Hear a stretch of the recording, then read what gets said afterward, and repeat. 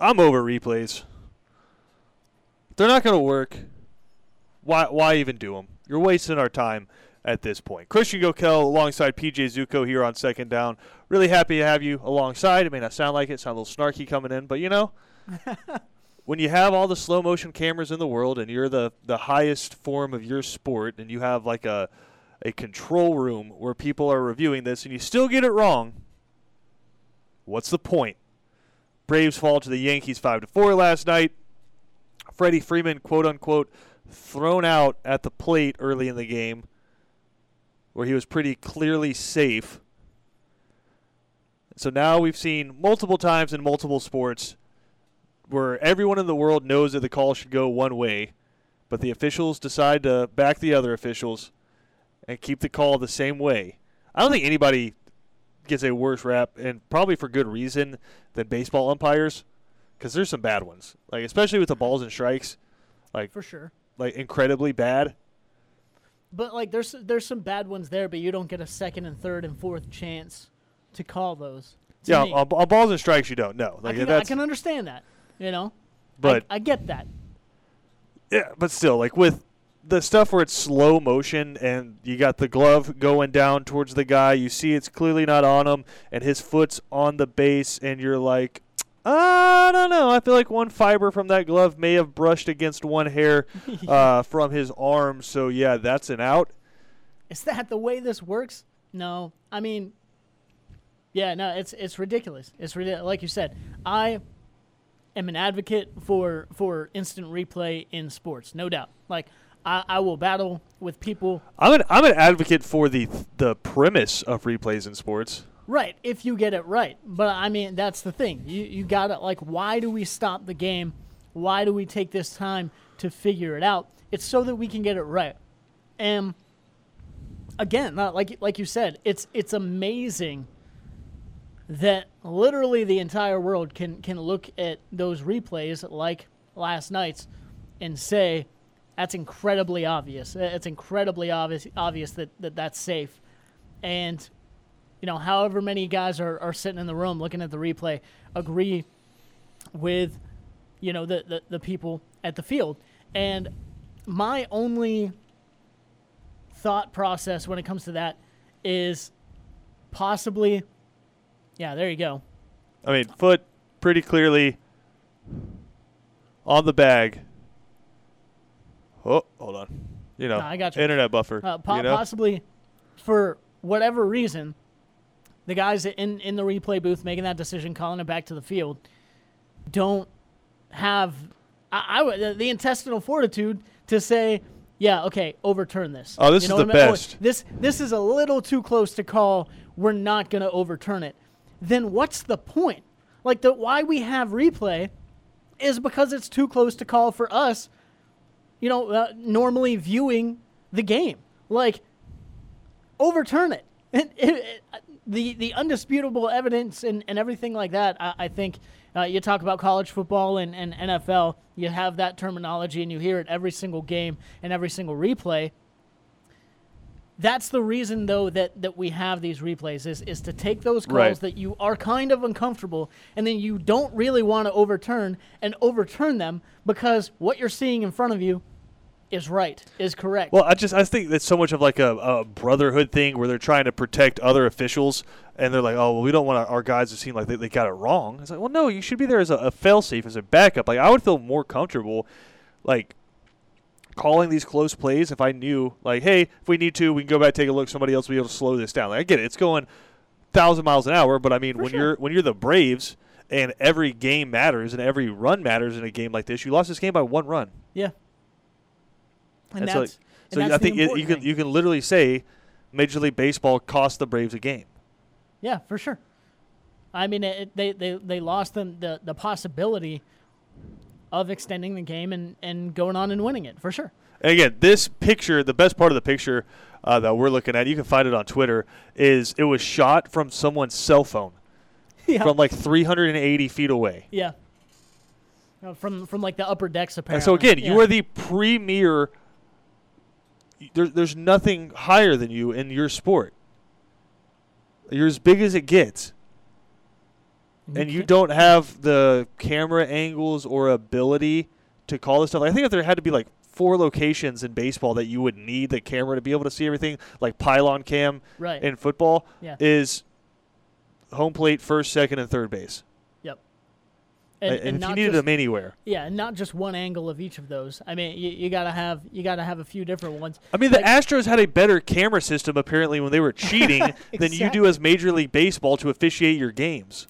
And it blows my mind that we're still running into that situation of, well, if that was the case here, if they truly didn't have an angle like this one, that, I know. Of all the TV broadcasts I saw last night, none of them were this clear. I know we're in radio production and whatnot and not necessarily television, but I feel like there's a way you can get these angles. Like that there's enough money. There's enough money floating around where you could get an extra camera or two at each stadium so that you have this possibility. It's laughable. Well, it kills me. Like in college, it's certainly in high school, but in college, I get it if you miss a call, right? I get it. Not everyone in the Sun Belt is going to have the same level of replayability as someone in, I don't know, SEC, right? You just don't have the same cameras on hand during those games for them to review. And I don't know. I'd be interested to see what the rules are for what officials can use.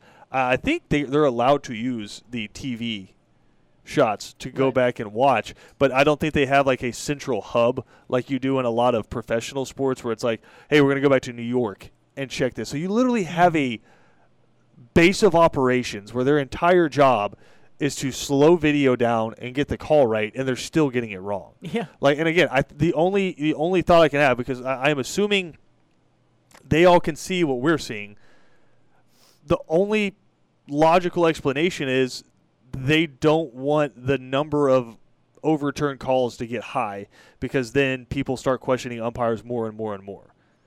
And so at the end of the year, we can have the outcry about this for the next 24 hours, but at the end of the year, it's going to go in as a we got it right call.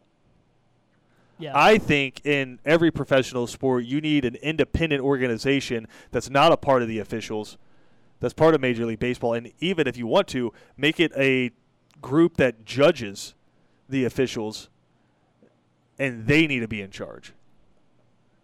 I think when you tie this in and you have a bunch of officials working with officials, they're going to back their officials when they want to. Yeah. I can see that. I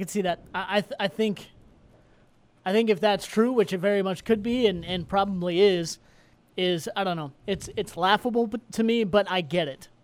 It's laughable to me, but I understand why they would be doing that, trying to protect, their guys, quote unquote.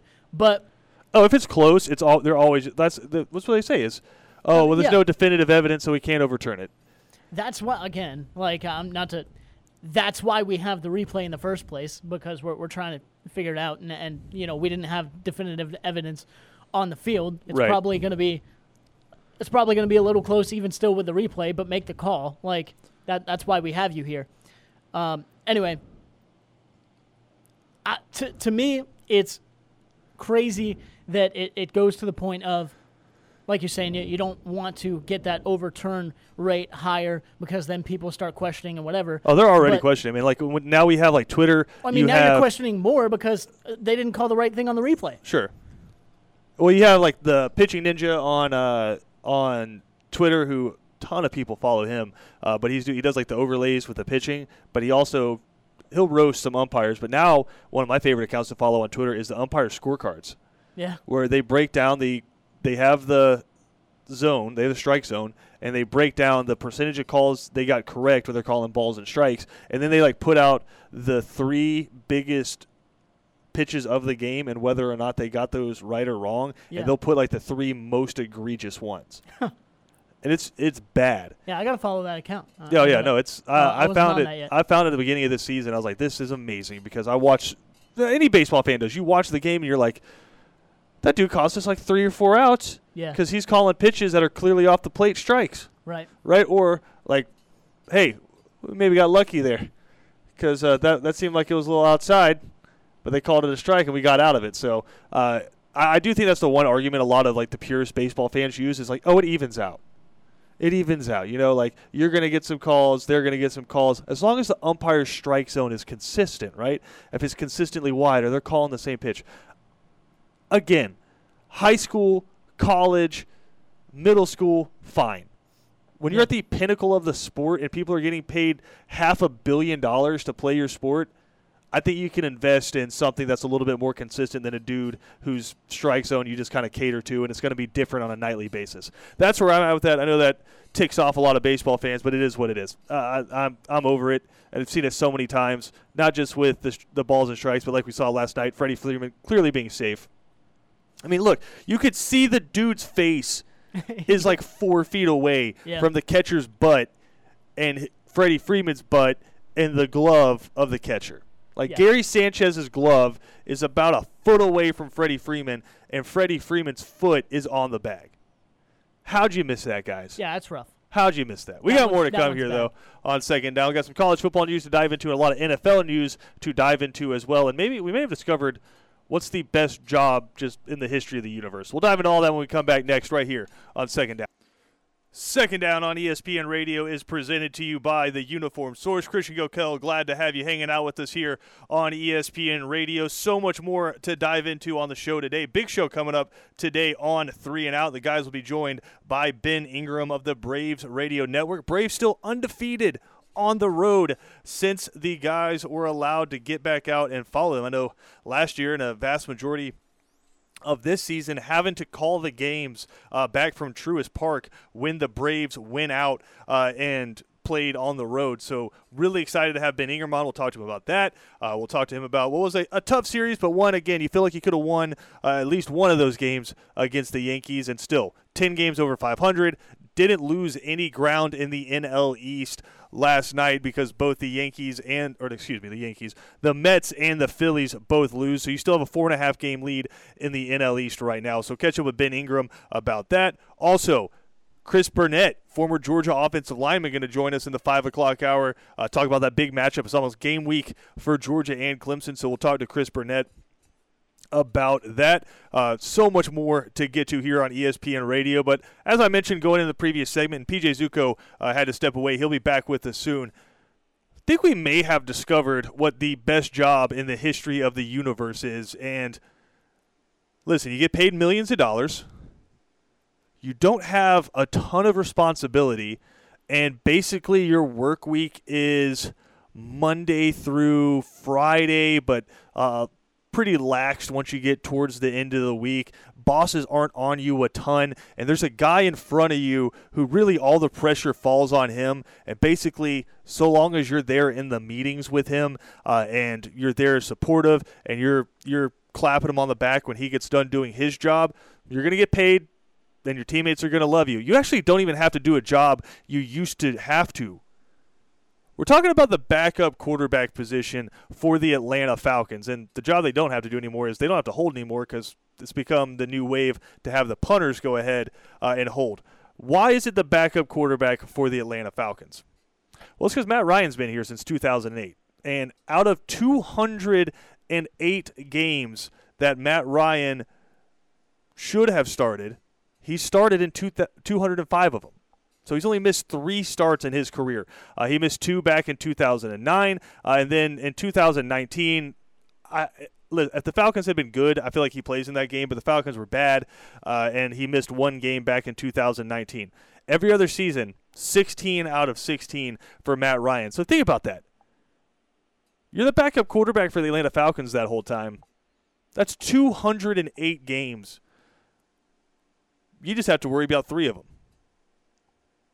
And obviously, you have to be ready in case Matt goes down. But at what point are you like, this guy, Cal Ripken out there, showing up every single day? And again, you get to collect those paychecks. You get to wear the headset on the sideline. You get to look good holding a clipboard.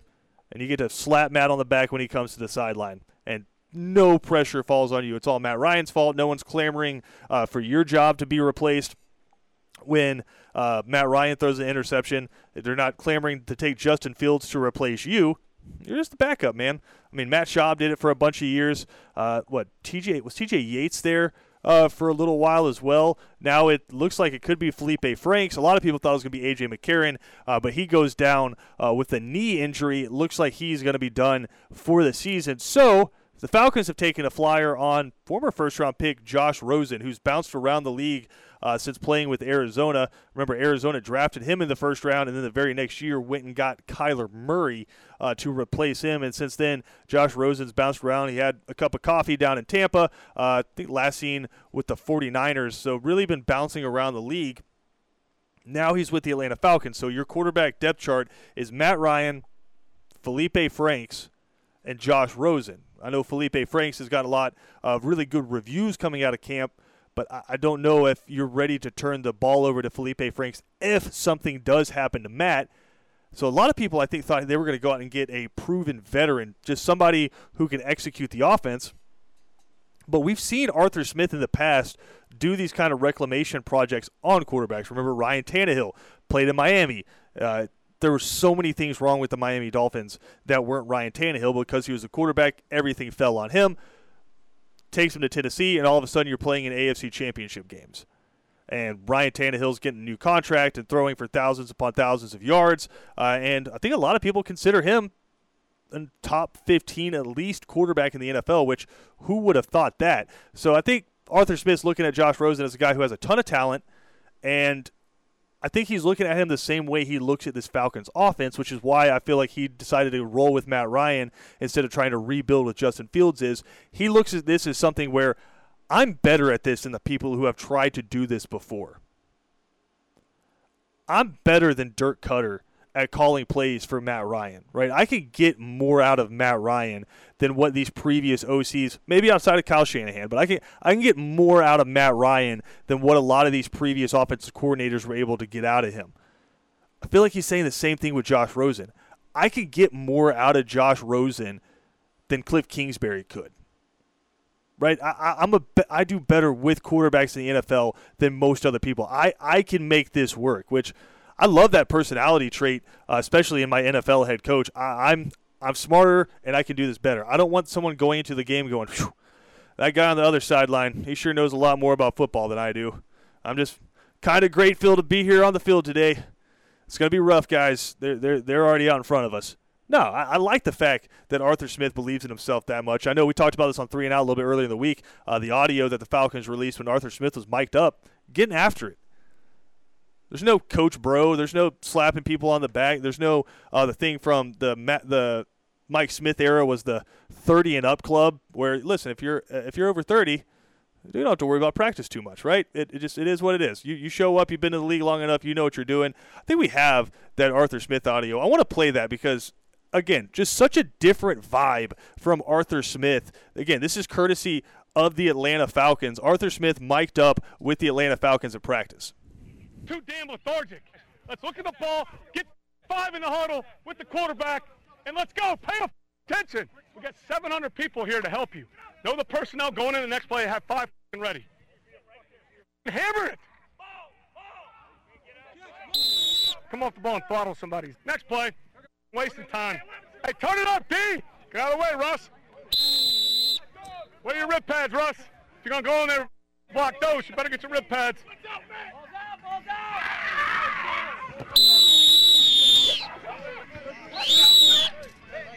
Next play. We're going to see if you can play pro football. Next play. Next play. Hey, we got 2 yards. Congratulations. Get back in the huddle. We got 2 yards and we're throwing a party. That's your expectation. There it is. There it is. I didn't know if he was really at fault. I just saw him get throttled him. I love that. That makes me happy.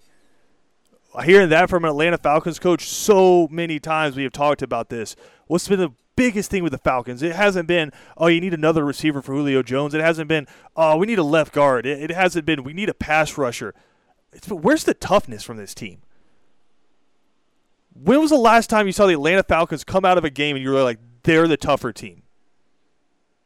They can out-scheme you. Obviously, they've been able to out-talent some people in the past. But how many times have you come out of a game and you were like, the Atlanta Falcons took it to that team? I'll say this for the Jacksonville Jaguars.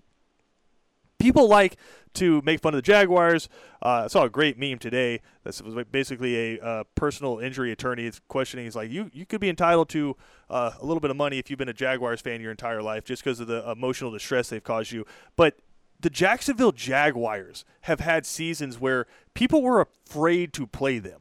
And I say that with all seriousness. Yeah, you had Blake Bortles as your quarterback, but look at that defense. You had Calais Campbell leading that defensive line. You had Jalen Ramsey in the secondary. You had all kinds of high just power hitters in the linebacking court and playing safety, right? Barry Church playing safety. Like, you had dudes who would come up and smack you in the mouth.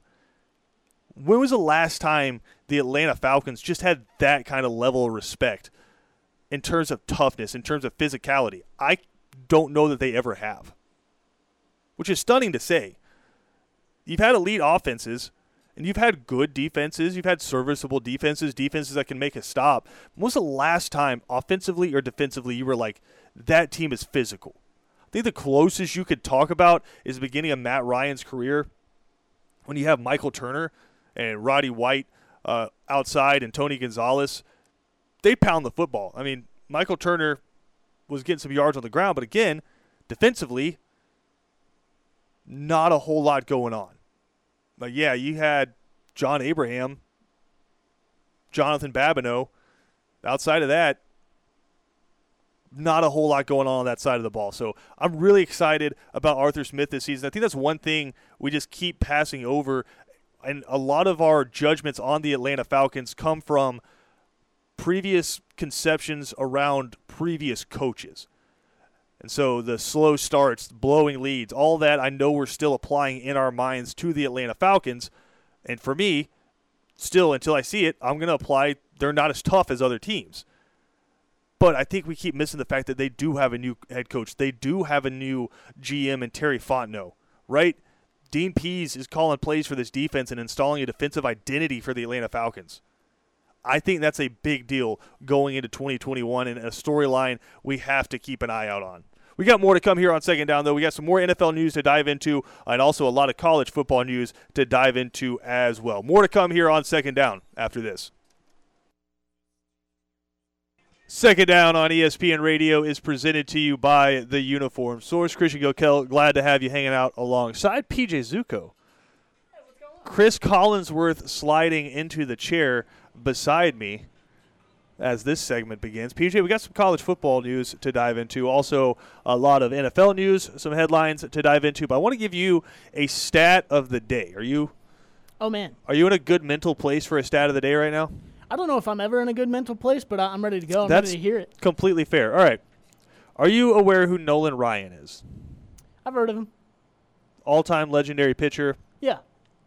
Dude, throw like 140 pitches in a complete game. It's pretty all right. No problem. Then he'd beat you up if you charged the mound, right? Yeah. One of the all-time greats. Here's a stat of the day for you. This is from Super 70 Sports on Twitter.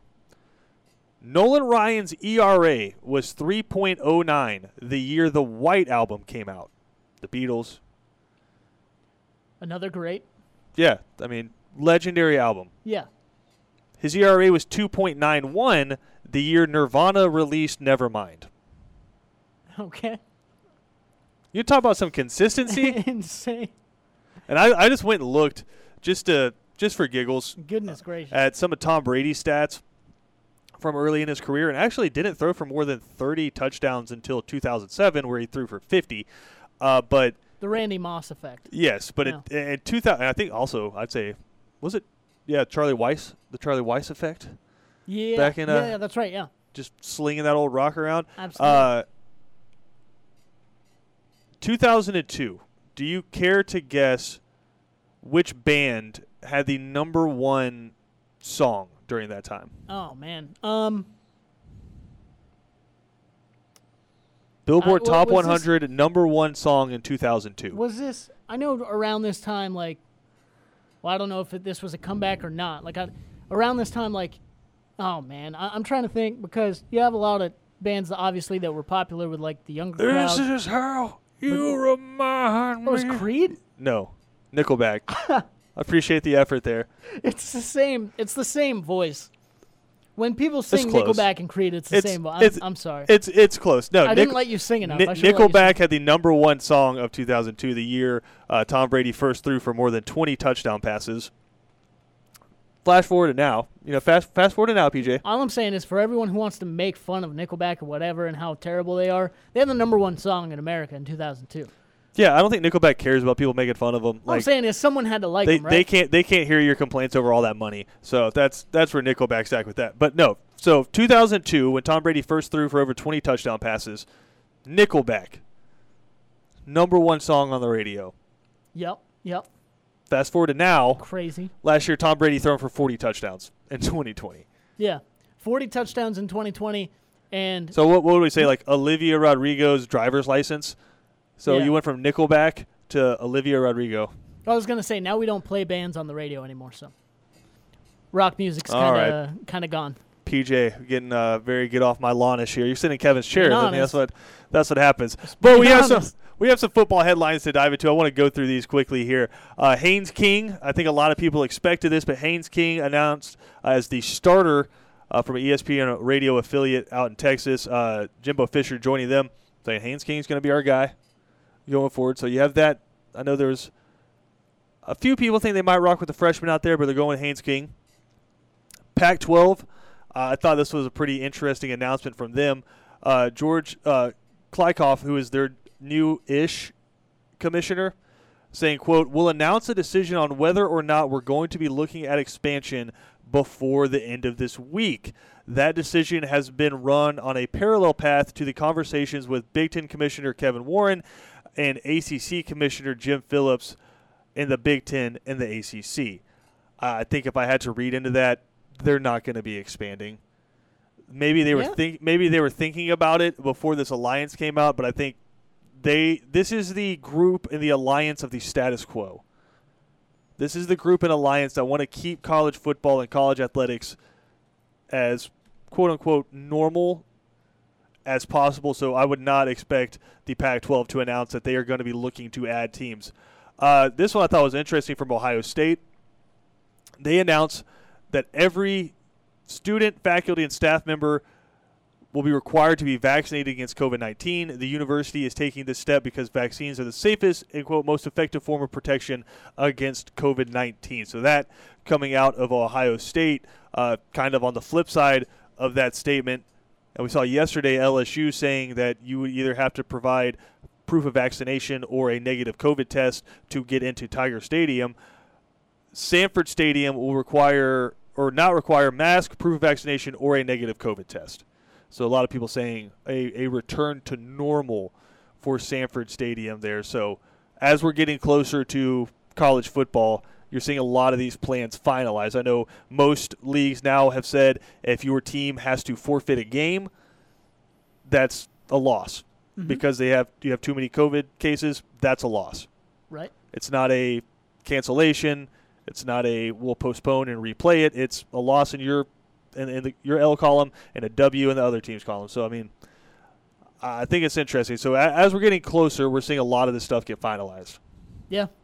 Yeah, and at least we're seeing things get announced and finalized. And whether you agree with the rules or disagree with what's going on now, at least you have everything out in front of you. And, to the point of what you're saying with, like you said, with the leagues saying, all right, if we have to move a game, we're not going to move games. If we have to cancel one because especially of these issues, then, sorry, it's just going to be a loss.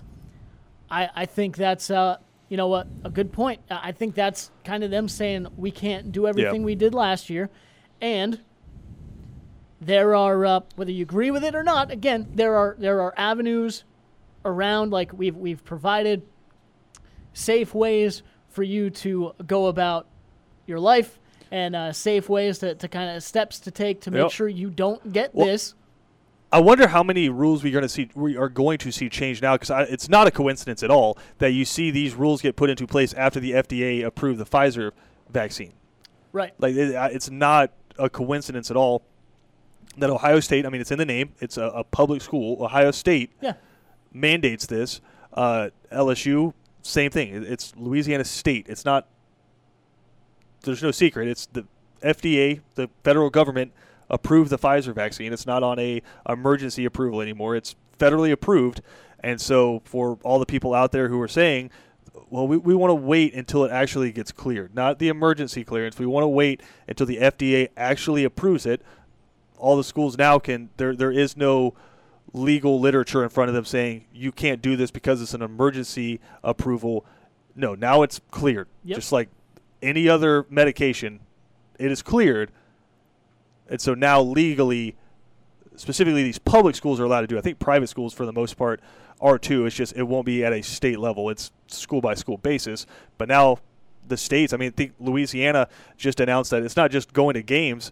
I think they're going to require the COVID-19 vaccination for anyone going to a public university in Louisiana as we try to curb the tide of this Delta variant inside of our country, which in the southern states, which obviously we're in and which we cover for the most part, we're seeing a huge uptick right now in COVID-19 cases. I know in Savannah, Mayor Van Johnson shutting down any public application for an event. And I think going all the way through, I want to say the 20th of September, I'm not entirely sure, but late into September, any permits that had already been approved, they've canceled those. And now we've seen multiple school systems around our area shut down on that as well. Glenn County schools are going to virtual learning. We already saw McIntosh County schools go to virtual learning. Right. It hasn't affected athletics yet, which is obviously our purview. Yeah. Where there have been some not cancellations, but some games rescheduled. But for the most part, like Ware County, they shut down schools for a while, but the athletics teams were allowed to keep competing. Glenn County schools, I can pull up the exact quote, but Glenn County schools go into distance learning, but they're going to allow band and athletics to keep going just with new mandates in place for those. So right. It seems like some decisions are being made, but obviously like last year, we're going to have to be fluid. Yeah, going absolutely. through this fall and winter. You're going to have to wake up and expect something new every time you do. That's the only way to go about this. And hopefully, as you said, at the end of the day, we're all trying to curb this thing and we're trying to stop it. Right. And hopefully we stop seeing these numbers go up and then we can get back to some more normalcy. But yeah, if you really look into some of these decisions, not insanely surprising with some of them with the state schools and things like that. I haven't seen any of them where I was like, wow, shocking. Yeah, exactly. So I think for the most part with LSU deciding what they're doing and with Georgia deciding what they're doing, I don't think either one of those surprised me. Right. Yeah. So I don't know. We'll see segueing from that to NFL how news. That all works out. Yeah. Segueing from that to NFL news, we already mentioned the Falcons signing Josh Rosen. He has shown up. He's already in practice with the Atlanta Falcons. The Rams traded 2 conditional draft picks, I believe a conditional 5th and 6th, to the New England Patriots for Sony Michel. Something about those Georgia running backs and the Rams, man. Yeah. Todd Gurley getting it done out there for the Rams for all those years. Now they get Sony Michel. You know who's coaching Sony Michel out there? No idea. Thomas Brown. How about that? Former Georgia running back and former coach at Georgia. So probably had some sway there. You think a little bit? I don't know about the actual decision. He actually, I think he'll be happy about it. He coached Sony while Sony was at Georgia. Yeah. So no, that's big for sure, and Sony Michel too. I think with New England, the only position they've really had a plethora of options at is at that running back spot. New England doesn't care about having a featured back. Exactly. They have a lot of pretty good backs that they can rotate around, and that's what they're gonna do. So letting one go at the end of the day isn't huge for them. Obviously, they get some compensation for him. They have Damian Harris right now up there. They have a couple other guys they really like. Is Rex Burkhead still? I'm not sure hanging around in New England. I'm not sure if he is. I'm wondering if James White's still up there or not because he's been obviously making huge plays for them for a while now. So every Falcons fan remembers. Yeah, but I am looking forward to seeing what Sony does with the Rams at the end of the day because this is not his production has decreased, so we're letting him go kind of thing. Very solid back. So Matt Stafford out there with the Rams now could be pretty exciting. And if you remember, I believe Sony Michel was the one that gave the Patriots the Super Bowl over the Rams. Yeah, he's the only one who scored a touchdown in that Super game-winning Bowl. touchdown, yeah. He's the only one who scored a touchdown in that Super Bowl. I'm trying to think. I know. Maybe they just had that like playing in their nightmares for the last few years. So they're like, what do you do with your enemies that just keep beating you? Yeah. Make them your friend, right? Bring him in. Yeah, get him he'll over probably have to look at when Aaron Donald comes into the cafeteria when Sonny Michel's in there for the first time. Yeah. Might be some words. Right. Who Mostly knows? from Aaron Donald, because if Aaron Donald talks to you, you don't talk back. Well, but also, say, "Yes, like, sir." what does Sonny Michel have to say? Like, yeah, you Just get like flash the that's it. the ring. All I'm saying is, if you won in a situation like that, you don't have to defend yourself when someone comes at you like all mad because they lost or whatever. And that's what a lot of that's what a lot you of do have to situations defend in yourself life. when it's Aaron Donald, because Well, he'll end you. to that point, how do you defend yourself against Aaron Donald? You apologize. I don't think you do. You apologize. How can you apologize while you're still wearing the ring? I don't. You say, "I hate that I'm wearing this. Sure. It's the biggest mistake of my life, sir." See, then I would take that as more of an insult because now I know you're lying to me.